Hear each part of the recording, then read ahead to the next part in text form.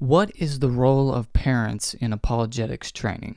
Today on the show, I'm interviewing Hillary Morgan Ferrer, and she is the founder and chief mama bear of Mama Bear Apologetics, an apologetics resource specifically designated towards mothers and parents who are struggling with trying to combat the cultural lies in the world that we live in that are facing their children. And so this is a very unique ministry, one that I really like, and just that name, Mama Bear Apologetics, is pretty cool, isn't it?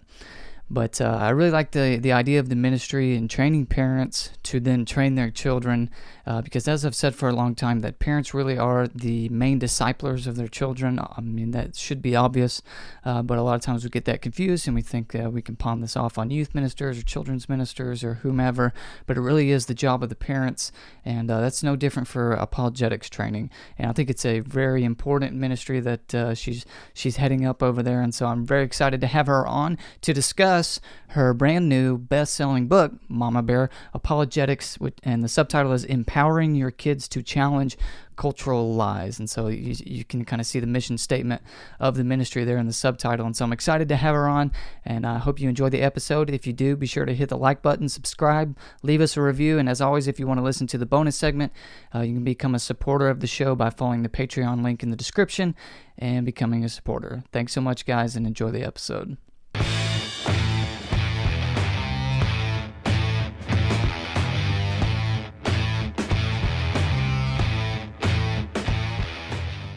Well, hello and welcome to another episode of Help Me Believe, the show about Christian apologetics and theology. My name is Hayden Clark, your host, and today I am excited to introduce my special guest to you. She is the founder, creator, and mama bear and chief over at Mama Bear Apologetics, and as well, she is the author of the brand new best-selling book, Mama Bear Apologetics, subtitle, Empowering Your Kids to Challenge Cultural Lies. Her name is Hillary Morgan Ferrer. And how are you today, Hillary? Oh, I'm doing great. Thank you so much for having me on the show. Well, I really appreciate you coming on. I'm sure you got a busy schedule, and so I appreciate you taking the time out of your day to do this. Well, you're through the book now. How do you feel? I'm through the writing and the editing process. So this is my first book, so I'm realizing just how much work goes into not just the writing, but all the marketing afterwards. And I don't know. It's a good journey. I'm enjoying it, but it is definitely kind of a tornado. Yeah. Well, if you're listening, you should definitely get a copy of the book. I'll leave the link in the description as well as a link to the Mama Bear Apologetics website. But for those who may or may not be familiar with who you are, Hillary, if you don't mind giving us an introduction of kind of who you are, what your background is, and what you do. Yeah. So I was introduced to apologetics when I was 12, and I really, really attribute that to the reasons for me staying in the faith. So a lot of times when people try to present apologetics, it's kind of sort of this hypothetical, look how many kids are leaving the church. If only we did this, they'd stay. But they almost present it like in a hypothetical situation. And I can say I'm one of those kids that if your kid is anything like me, which is basically asks lots of questions everywhere from my kindergarten teacher to my grad school professors, literally have told my parents, wow, she asks a lot of questions. So if your child is anything like me and they're going to Google, which thankfully I didn't have when I was growing up, you are going to want to be teaching your kids apologetics, because I really attribute that to, I've gone through cancer, I've gone through death of my sister, I've gone through childlessness, and all of that right there could have easily made me walk away from the faith. But because of the sermon series that my pastor did when I was 12 on evidences for the resurrection, reliability of the New Testament, and I think the liar, Lord, lunatic trilemma that we have, which I think nowadays we'd actually have I don't know if it's like a quadrilemma, liar, Lord, lunatic, or legend. So we've got a fourth one now.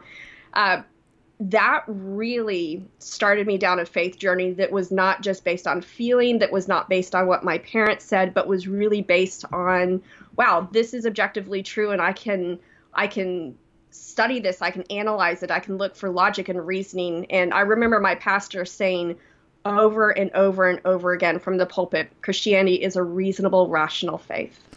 And that just stuck with me my whole life. Wow, that's actually really impressive. I'm sure a lot of the listeners will agree with me when I say I'm very envious of your having a pastor like that. That certainly would have helped. Apologetics didn't occur to me until I was about 20 years old, or 20, 21, 22 when I was in seminary, and I just finally hit a brick wall where I said it's either got to be, like you were talking about, actually true, or I just can't go on anymore because I can't just muster up that blind faith. It's got to be based on evidence and reason. And so, wow, any pastors out there listening, you never know. I mean, you should know how impactful your words can be on the congregation, especially to a young listener. By all means, throw in there that Christianity is based on evidence and reason, that we don't just have to have blind faith. So that's actually really impressive to have a pastor like that. Yeah, he actually has a story kind of same as, C.S. Lewis, Lee Strobel, J. Warner Wallace, that except for, he didn't go and make, books out of it. He pastored a church that, I don't know, had people that went out and wrote books. So I'd say he's still doing a good job there. But he started out an atheist, and he decided this Christianity thing is stupid. I need to put an end to this once and for all, even if it's just in my own mind. And that's how he became a Christian. So whenever I didn't realize how lucky I was growing up with the teaching that we had, that he always had kind of apologetics takeaways based on the questions that he had back when he was an atheist. So I think he had a real heart for people who had those questions and who really needed to know that this was something that you could stake your life on and not just something that you had to have an emotional experience over to believe. Mm-hmm. So you actually, another curious thing that I found in studying and reading your bio was that you had a scientific background. Is that correct? Yes, I do. I have my master's in biology from Clemson. So, well, don't you know that faith and science are opposed? How did you ever come to that? Well, I actually didn't realize that I liked science back when I was in high school. I don't know if this sounds like I'm bragging. When I took the ACT, I remember thinking, who in the world could do this? And then I scored in the top 1%, and I thought, well, probably because I'm the only one that finished it, because this doesn't make sense to me. But I think it was like the Lord was kind of dropping those hints back then that, no, you really are interested in science. I just didn't have very good teachers. It was kind of the embittered gym teacher that had to teach biology kind of thing. So when I was in college, I started out in kinesiology, which was, I did athletic training. I worked with athletes, and I just really discovered how much I loved the science of it. Fast forward, there was some bad stuff that kind of went down there, and I ended up switching my major at the last minute to radio, television, film, and actually became a professional photographer for 10 years until I realized I really don't like the business aspect of this. And so I would pass this sign every day that said, want to be a teacher, when can you start? And I thought, I could probably teach science. I've got enough science background. And so I started teaching science and just absolutely fell in love with it again. I find that in studying science, I cannot count the number of times when I was doing my master's that I would be studying and I would literally leave my textbook there on the ottoman where I was studying it, and I would get on my hands and knees and I would just praise God for how intricate He has made the world. And so I decided that I wanted to go to a secular school because while I was teaching science, I was also getting very into intelligent design, and it was reading everything that they had to offer there because I was in the public school system. So I had to teach what they were telling me to teach. But I learned how to drop things that were absolutely true, but would introduce questions into someone's mind as to, could this really happen all on its own? And if anybody was listening to it, they could not accuse me of doing anything other than teaching the science. And so after studying intelligent design for so long, I thought, you know what, I need to get my master's in this so I can actually kind of have legitimacy to speak about this. And I want to go to a secular school. So I chose Clemson, and I really loved my experience there. That's awesome. Well, we are going to get to the book. I haven't forgot about that, but I do want to hear the story of Mama Bear Apologetics in general, and kind of the blog, the podcast, all of that, and just kind of how that got started. So tell us the story of Mama Bear Apologetics. Well, I'd say it probably kind of started with, I think in the introduction, I introduced a woman named Jody. And if you go to our podcast, I think it's like the second and third podcast that we actually tell her story and we talk with her. My husband and I were asked to be helpers at an apologetics class at my parents' church. because my husband has his MDiv in apologetics and a THM and PhD in philosophy of religion. So we just try to help out where we can. And there was a woman who stood up that was giving a story about how she had raised her children in the church. She had 2 boys, and she thought they were good. They did Awana, they did youth group. The one of them even rededicated his life to Christ when he went to college, just to make sure that, yeah, this is my faith. But then when he got his first job out of college, his boss was an atheist and said Jesus is like Santa Claus. And for some reason, that rocked his faith to the point of where he came home and told his mom, I don't believe anymore. And she was not an academic. She was not someone who would normally probably read a lot of nonfiction books. She was a fitness instructor. I don't know if she went to college or not. I can't remember. I'm not sure if I asked. But she saw her child's faith in being in danger. And so she asked him, what are your questions? And he would go back to wherever his home was, and she just starts studying like crazy to try to answer those questions. So I thought, there's something to that. This is a woman who would never do this for herself, not because she's not smart enough, and not because she's not, not interested, but her faith is real to her, and she doesn't need that necessarily. But when she sees someone she loves who does need that, she's willing to just push everything aside and say, what can I do to help? And I thought, what is that? And I thought, that's kind of like a mama bear. And so fast forward a couple years, I had a period of time I struggled with insomnia, and there was some times where I just had this word mama bear going through my head over and over and over again. I just had ideas, and I thought, if I can just get these out on paper, maybe I can get to sleep. And maybe a week's worth of doing that, where I just sat there and wrote and wrote and wrote. And at the end of it, I was like, holy cow, I have this entire plan for a ministry that I never thought that I would have. And I thought, and this is for moms. And I asked the Lord, I was like, I'm not a mom. Are you sure you're calling the right person? Kind of, there's, several people in scripture that have had that experience of like, hey, God, are you sure you got the right person? And he said, no, I've got the right person, because you have a certain amount of free time to research that a typical mom doesn't have. And so if helping moms to help their kids is what you do, that's the best mom that you can be. So I've embraced that role as spiritual mom. Well, I think it's an incredibly unique and important ministry that you're doing, and I really love it. As soon as I saw I think everybody kind of has the same reaction that I do. As soon as you see the title, you're like, yes, I'm on board with that. Let's do this. Mama Bear Apologetics. That's awesome. So I'm sure there's going to be some overlap here, but getting into the book, what was kind of the motivation for the book, and kind of what were you trying to specifically address in writing the book?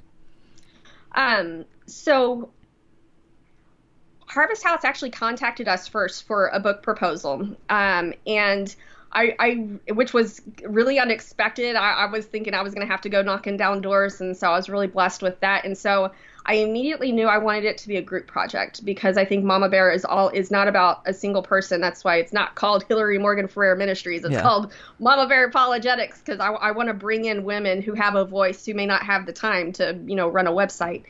And so we started looking at what was currently out there. First off, there's absolutely nothing out there specifically for moms. So this is like kind of a unicorn kind of book that I've had so many people ask me, oh, what age group kids is this for? And I try to explain this isn't for kids, it's for moms. And they're like, well, but what age group? It's like the concept of even having something specifically for moms is so not done that people can't even wrap their head around it. So we started looking at what was out there for parents. And of course, I'm good friends with Natasha Crane. So I was looking at her books, and we knew that we wanted to do something different. We didn't want to just recreate something that someone already had. And if there was a book that I liked to plug, kind of like J. Warner Wallace's book, Cold Case Christianity, I love telling people about that one, because I think it is such a good primer. And why reinvent the wheel? So, if there's already something that I just totally am on board with, I don't want to go and rewrite that book. That's just dumb. So you're right. So we wanted to see what wasn't out there. And I started thinking, you know what, people talk about the questions, but they don't talk about where these questions are coming from. And if they do talk about where these questions are coming from, it's usually from a more academic perspective. And I thought that there's not as much as for parents, or specifically there's nothing for moms that would really say, where are these questions coming from? And so, I mean, a lot of this I honestly think was just the Lord just kind of giving me ideas. He was just feeding me ideas this whole way through. And so I kind of brainstormed. I wrote down a bunch of stuff. And then I called up a bunch of the ladies that were already involved with Mama Bear. And I said, hey, I want y'all to be involved with this.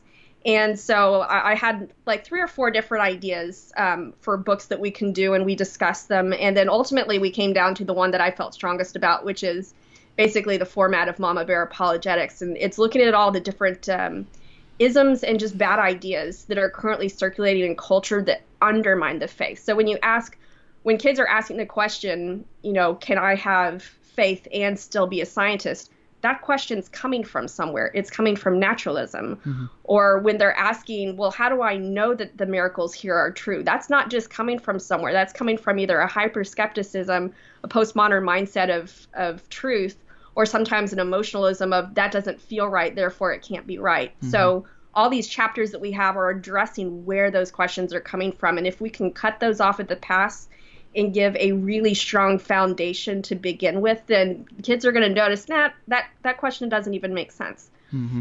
Now, it really is. Whenever I served as a children's minister for a few years, it would always amaze me, the questions that kids would ask. Sometimes they were hilarious, and sometimes they were frightening, and then sometimes it was just kind of like, well, you have those questions too, so do I. It's like, especially about apologetics and stuff.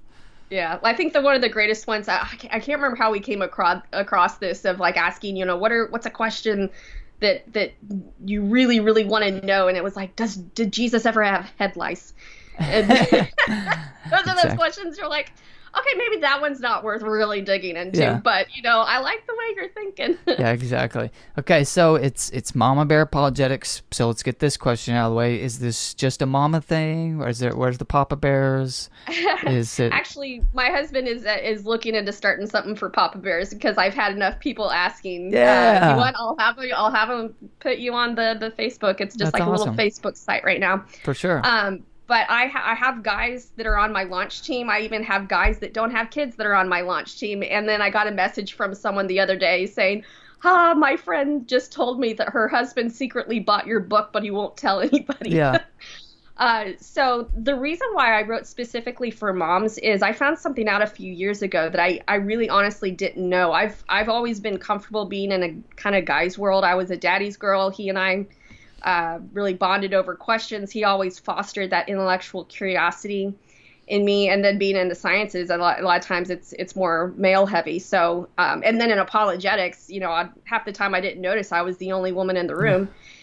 But I found out a couple years ago that there's a whole demographic of women who will not read stuff unless it's written by a woman. And I had no idea about that. And I think at that point, because I always thought, what's this whole women in apologetics thing? Now, vice president of that. Yeah. Like, why can't they just do regular apologetics? Why does it have to be for women? And when I realized that this demographic, I thought, well, holy cow, who's writing for those people? Like, we need to get this into their hands. They need this. And if they'll only read it, if it's written by a woman, sign me up. I'll do it. Yeah. Yeah. Well, that's interesting, and I really do think there is something to, and again, of course, people cross over these lines. I'm not saying it has to be this way. It just tends to be that way, where men kind of tend more towards the abstract, and so apologetics is certainly abstract with philosophy and things like that.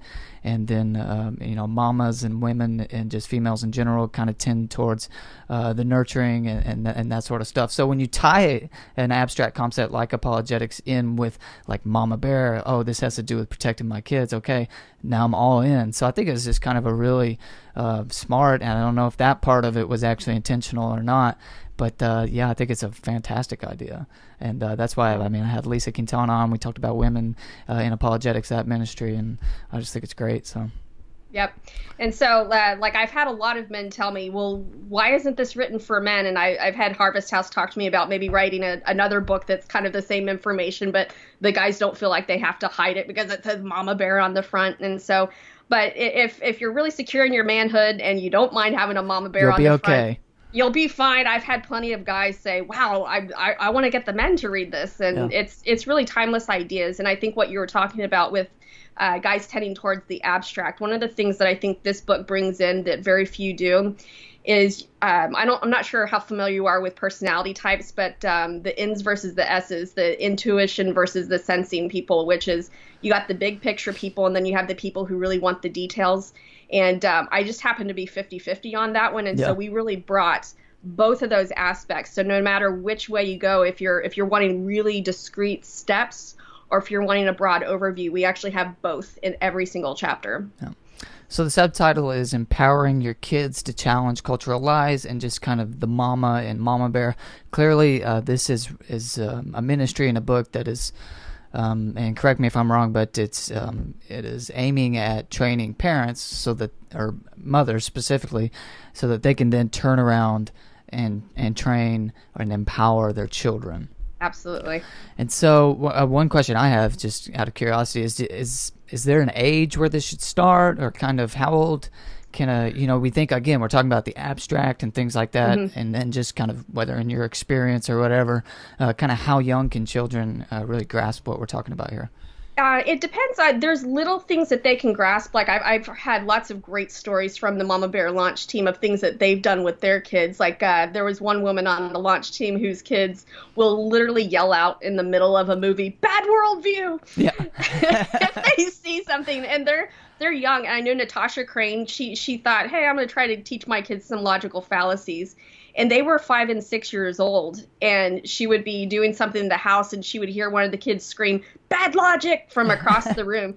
So it's like there's a lot of things that we don't think kids can pick up on, but they do. And so I think dropping the small things when they're young is important, and it can't be too abstract. They're very, very black and white at the younger ages. When they hit probably right around 12, I think that is a perfect time to start getting into the deeper concepts. And I mean, that's how old I was when all of a sudden this started making sense to me.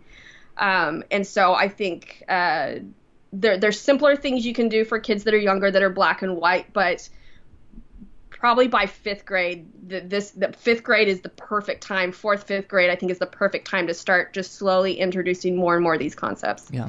Well, let's go there then. So we've got children now that are 12 years old. How should parents, or what are kind of some practical ways for parents or mothers specifically to incorporate some apologetics training at home and include that in their discipleship of their children? Yeah, I think in the book, one of the things that I really like is how every single chapter we have what are some of the specific lies that are tied to this worldview. And one of the beautiful things about our world is that we have Pinterest. Yeah. We have Pinterest and we have craft fairs that have all sorts of nonsense printed on them. You'll see it on T-shirts, you'll see it on necklaces, you'll see it on backpacks, you'll see it on everything. And a lot of the things that we talk about in the chapters, we give specific lies that are tied to this ism that you can start recognizing basically everywhere you go. And if you can start so I'll give you a couple of examples. Yeah, sure. Just follow your heart. Yeah. How many times do you hear that? There's shows that I enjoy watching, like some of the talent shows like The Voice or So You Think You Can Dance. And the number of times that the judges are like, you know what, I just got to follow my heart on this one. Yeah. I mean, this message is everywhere. Well, it's in everybody's favorite song. Listen to your heart. Please, exactly. We may have to cut that part out. No way.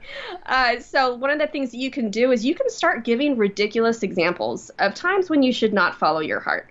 And so like, deciding, should I go stand out in the middle of a busy intersection blindfolded? Nah, maybe I shouldn't follow my heart on that one. Or maybe you don't want to give your kids examples of really horrible things they should do. But there's lots of examples of things that they should not follow their heart on. And if you have older teens, I said it's always fun to Google regrettable tattoos, and you'll find lots of people. Yeah, that would be an easy one with teens. I mean, following your heart. I mean, it seems the message of it, whether implied or what, really does just kind of seem to mean go with your first inclination, which is like, well, I don't know if you want to do that, but yeah.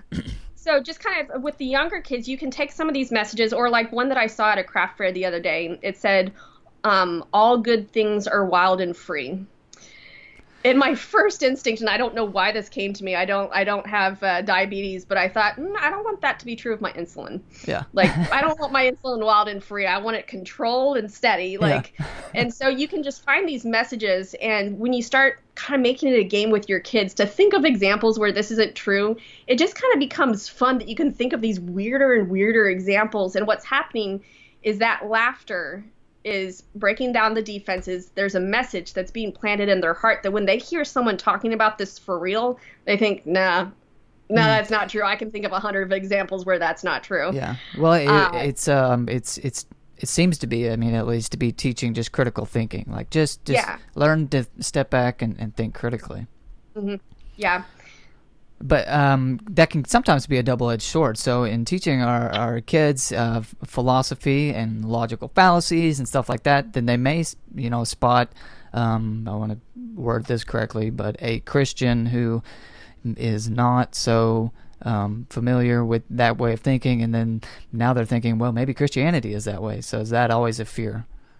I don't think it should be a fear. I think this actually can be turned into a bonus in the sense of, I think we as Christians, like my husband is an atheist magnet. Like I cannot tell you, we can go to a church picnic and he will sit next to the one agnostic out of the 100 people that are there that just decided to go to a church picnic that day. Almost every one of those stories that we've heard comes from someone who was in Christianity who basically heard bad logic and nobody refuted it. Mm-hmm.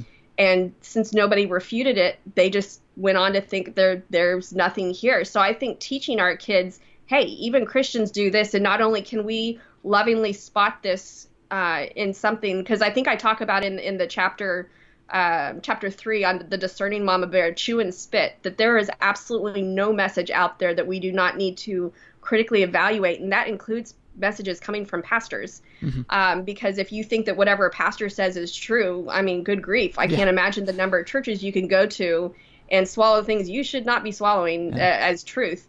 But it will also teach them you always need to be sifting through what you're hearing, Christian or non-Christian. A lot of times people think they can turn their brain off as soon as someone says, I believe in Jesus, and that's not the case. But it will also, that's going to be a unique way that they can impact their peers, that a lot of their peers who maybe would go on to be atheists because they never hear a rebuttal will have someone, of course, we need to teach them how to do this graciously, to point out, to be self-critical. If there's just self-critical about Christianity in general, not Christianity, but things that are going on in the church. If we've learned nothing right now from the Me Too movement, it's that the church has not been policing itself the way it should have been. It has not been self-critical enough. It has been trying to protect reputations and trying to protect ministries instead of calling out when something's wrong. And so if your kids learn critical thinking, they're not just going to see that in the world. They're going to see it in Christian circles, and they can actually be a force that can counteract that can impact someone more than any number of, testimonies ever could. Yeah. So there's a number of issues that are addressed in the book from a multitude of different contributors and authors. But I was hoping maybe you could kind of highlight what you think is either your favorite issue to address, or maybe the issue that you think is most relevant or threatening. And so put that question to you. Which one would you address? So I would say there's two chapters that to me are my two, like, if you only read two chapters, read these two chapters. The first one is linguistic theft. Okay. And that is talking about how words are being co-opted. The world is taking Christian ideas, Christian ideals, and Christian words, taking them, changing the definition, and then putting them back on Christians and saying, well, you believe in love. God said love, so why aren't you loving? Because love means this. And then they give some other definition of love. Yeah. And if you have a child that doesn't understand, hey, they just took the definition and changed it, they're going to be going, holy cow, yeah, God said I'm supposed to love, but this is how they say I'm supposed to love. Okay, this is what I'm supposed to do. The word that I've heard coming from this chapter, I've heard from so many people saying this chapter is the one that really opened their eyes. It's empowering in the sense that it takes something that people have already noticed, but they didn't have words for, that they see going on. And I think that right there is a very important chapter. And I think the second chapter that I would say that is kind of my pet chapter that I say, you have to read this chapter, is the chapter on emotionalism, because I think that is so rampant. And of course, all the chapters leading up to it actually help explain it, but that's kind of like almost the pinnacle of almost all the chapters that are going on, where we need to listen to our feelings, and our feelings are telling us truth. And it wasn't until after I'd actually finished the book that I started looking at all the different ways this impacts beyond just Christian faith. If we look at problems that are going on in society, let's say anorexia or eating disorders, what kids are literally being taught is that what you're feeling is an indicator of truth. So if you have someone who's anorexic and they feel overweight even when they're 90 pounds and 5'11", the message that what you feel is true, that we can't counteract that. When you have someone who has depression who says, I feel worthless, if we're putting feelings as our arbiter of truth, we can't counteract that. And then take it to basically everything in Christianity right now. If you decide what's true based on how you feel, oh my gosh, the world is so full of emotion-laden messages trying to convince people from an emotional perspective of one thing or another.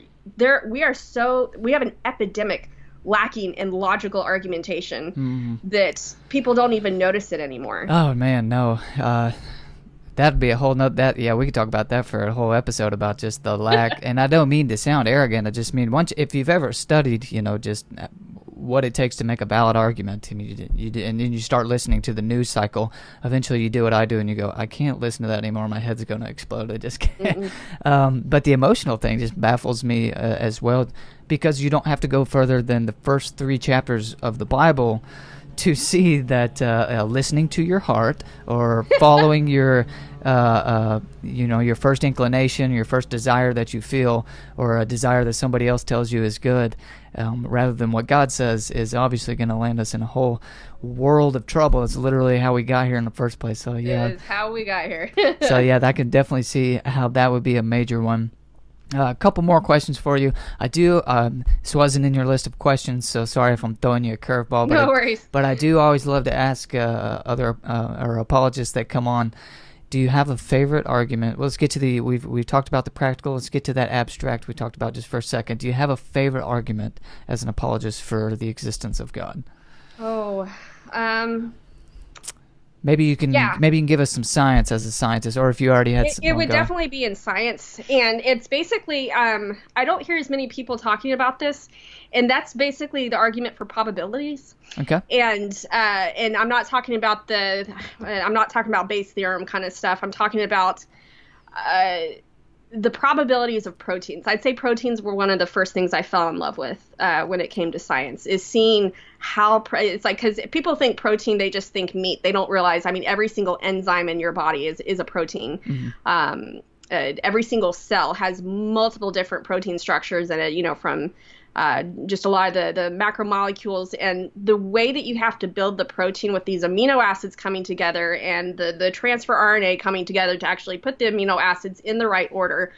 You start looking at the probabilities of that, and then you compound that with the fact that now we have to evolve this to build structures that are thousands of amino acids long.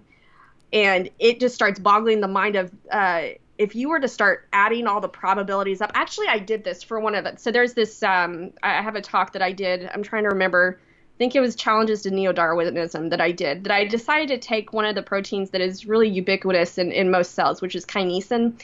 So you have this thing. It's adorable when you see an animation. It just looks like a little dude kind of walking on a tightrope. But I won't go into all of it. But it's carrying a big macromolecule from one place to another. And I thought, okay, that one's basically, you have to have that in almost every cell because you have to have a way to transport things. How many amino acids long is that? And it was something like, I don't know, like 5,100. And so I started looking at the probabilities, and literally every calculation that I did, no matter what the calculator was, gave me the infinity sign. Yeah. So basically you have 1 out of infinity, and this is with one protein that is ubiquitous to most all cells. And so,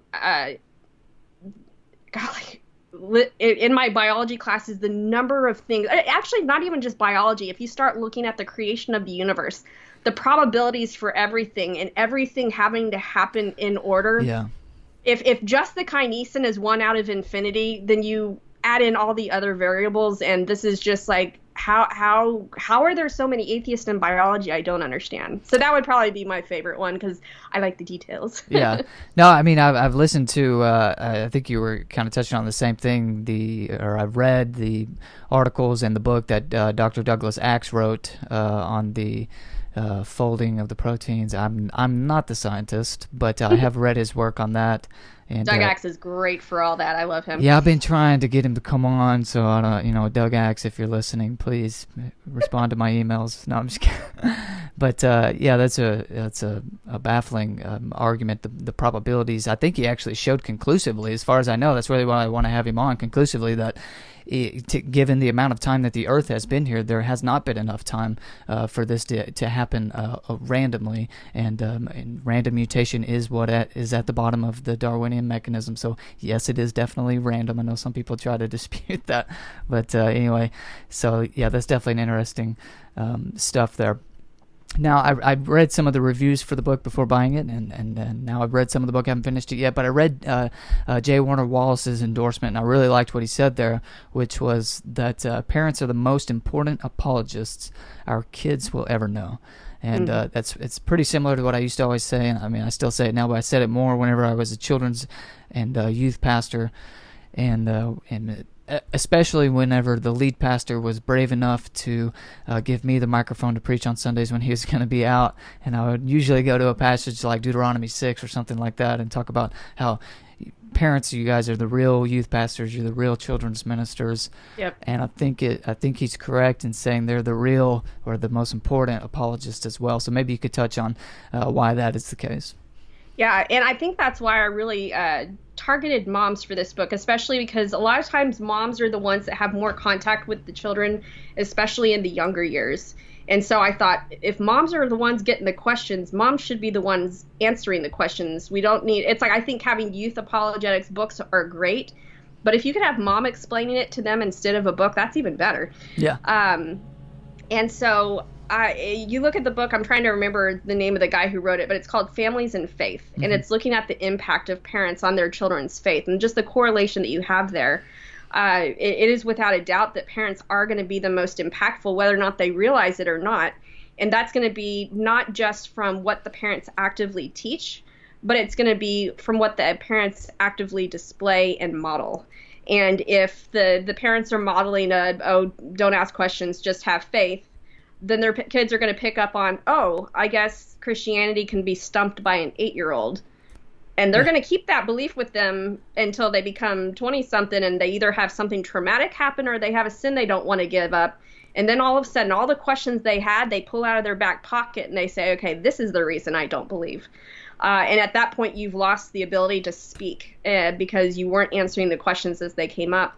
So I think parents that model that studying that this is important. I think of earlier in the Jewish tradition how much study went into learning the Bible, and it was an actual. I think my husband worked at a Christian high school, and he had parents writing because he was teaching the Bible class like an actual class and not like a blow-off class. Yeah. Because a lot of times in Christian schools, Bible is like the blow-off class that you just have to have a good heart and you'll get an A.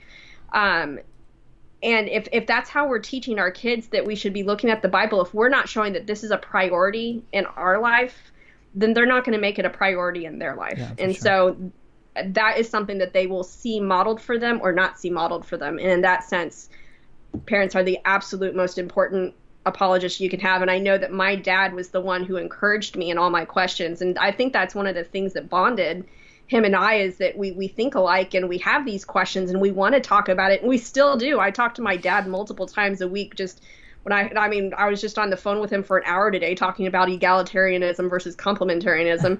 And, he's still one of the ones, yay, I've got my dad and my husband. But if I hadn't had that, if I had someone who just kind of blew off my questions, who knows where I would be. Yep. Can't stress it enough, parents. You're definitely the number one disciplers and the apologists in your kids' lives. Hillary, thanks so much for doing this. Before we get to the bonus segment, of course, if you're listening, stick around for the bonus segment. I got one more question for you, and that is, what would you say to any moms out there listening who are like, I see these things happening in the culture and stuff, and I just don't know what to think about them, or I really don't have enough time to dedicate myself to study these things, or whatever it might be. I'm sure you've heard it all already. So what would kind of you say to them as a word of encouragement or instruction on how to go about that? What would you say to any moms listening out there? Well, first off, I would say get the Mama Bear Apologetics book and turn to chapter 16, because what we have in chapter 16 is a word of encouragement from every single one of the authors about how to take this information, what to do with this information. Secondly, I have had women who have either read a ton of apologetics books say, wow, this is the most understandable one I've read, or I've had 70-year-old women who've never read an apologetics book say, wow, I can understand this. I didn't think I'd be able to understand this. I think sometimes moms' minds are just taken in so many different directions that they don't think that, that they're going to be able to follow it, or that it's just going to be too academic. This book was purposely written not towards academics, although there's enough in there that academics are still saying this is there's a beautiful simplicity to really paring something down to its basic its basic questions. But I would say don't be intimidated. And I think if you can go through this book, you're going to realize there is something I can do. I can understand this. I can do apologetics. And the reception I've had from this is so amazing, in the sense that I don't feel like people are saying the authors are just so amazing, but they're saying, wow, I can do this. It's instead of focusing on the book and instead of focusing on the people in the book, they're suddenly being able to focus on, I can do this. And I think when they start realizing I can do this, I can glorify God with my mind, that puts the relationship and that puts the emphasis where it should be, which is back on God. And so yeah, my encouragement would be get this book. If you think that you can't do apologetics, you need to start somewhere. And I think this is a great place to start. Well, moms, you heard it here first. Get a copy. We'll leave a link in the description below. Read through it. Be encouraged. And, of course, go to the website. I'll also leave a link in the description there for that as well. And you'll get a whole lot of resources over there at the website and at the blog, and hear from a number of different contributors and authors on the different arguments and things like that, but also just practical advice on how to go about this with your kids. And again, you are the number one discipler and apologist in your kid's life. So I think this is definitely worth your time, and I agree. You can do this. It's not too academic or too, whatever the case may be. But Hillary, thanks so much for coming on and do this. If you're listening and you want to listen to or watch the bonus segment, stick around, follow the link in the description below and become a supporter, and you can watch that over there. Again, Hillary, thanks so much for coming on and doing this. I really appreciate you taking time out of your day. No problem. I love doing this. Hey guys, thanks so much for watching. If you enjoyed the episode, be sure to hit the like button, subscribe, and leave us a review. And of course, if you want to watch the bonus segment, become a supporter by following the Patreon link in the description and lending your support in that way. Thanks so much for joining us, guys, and we'll see you next time.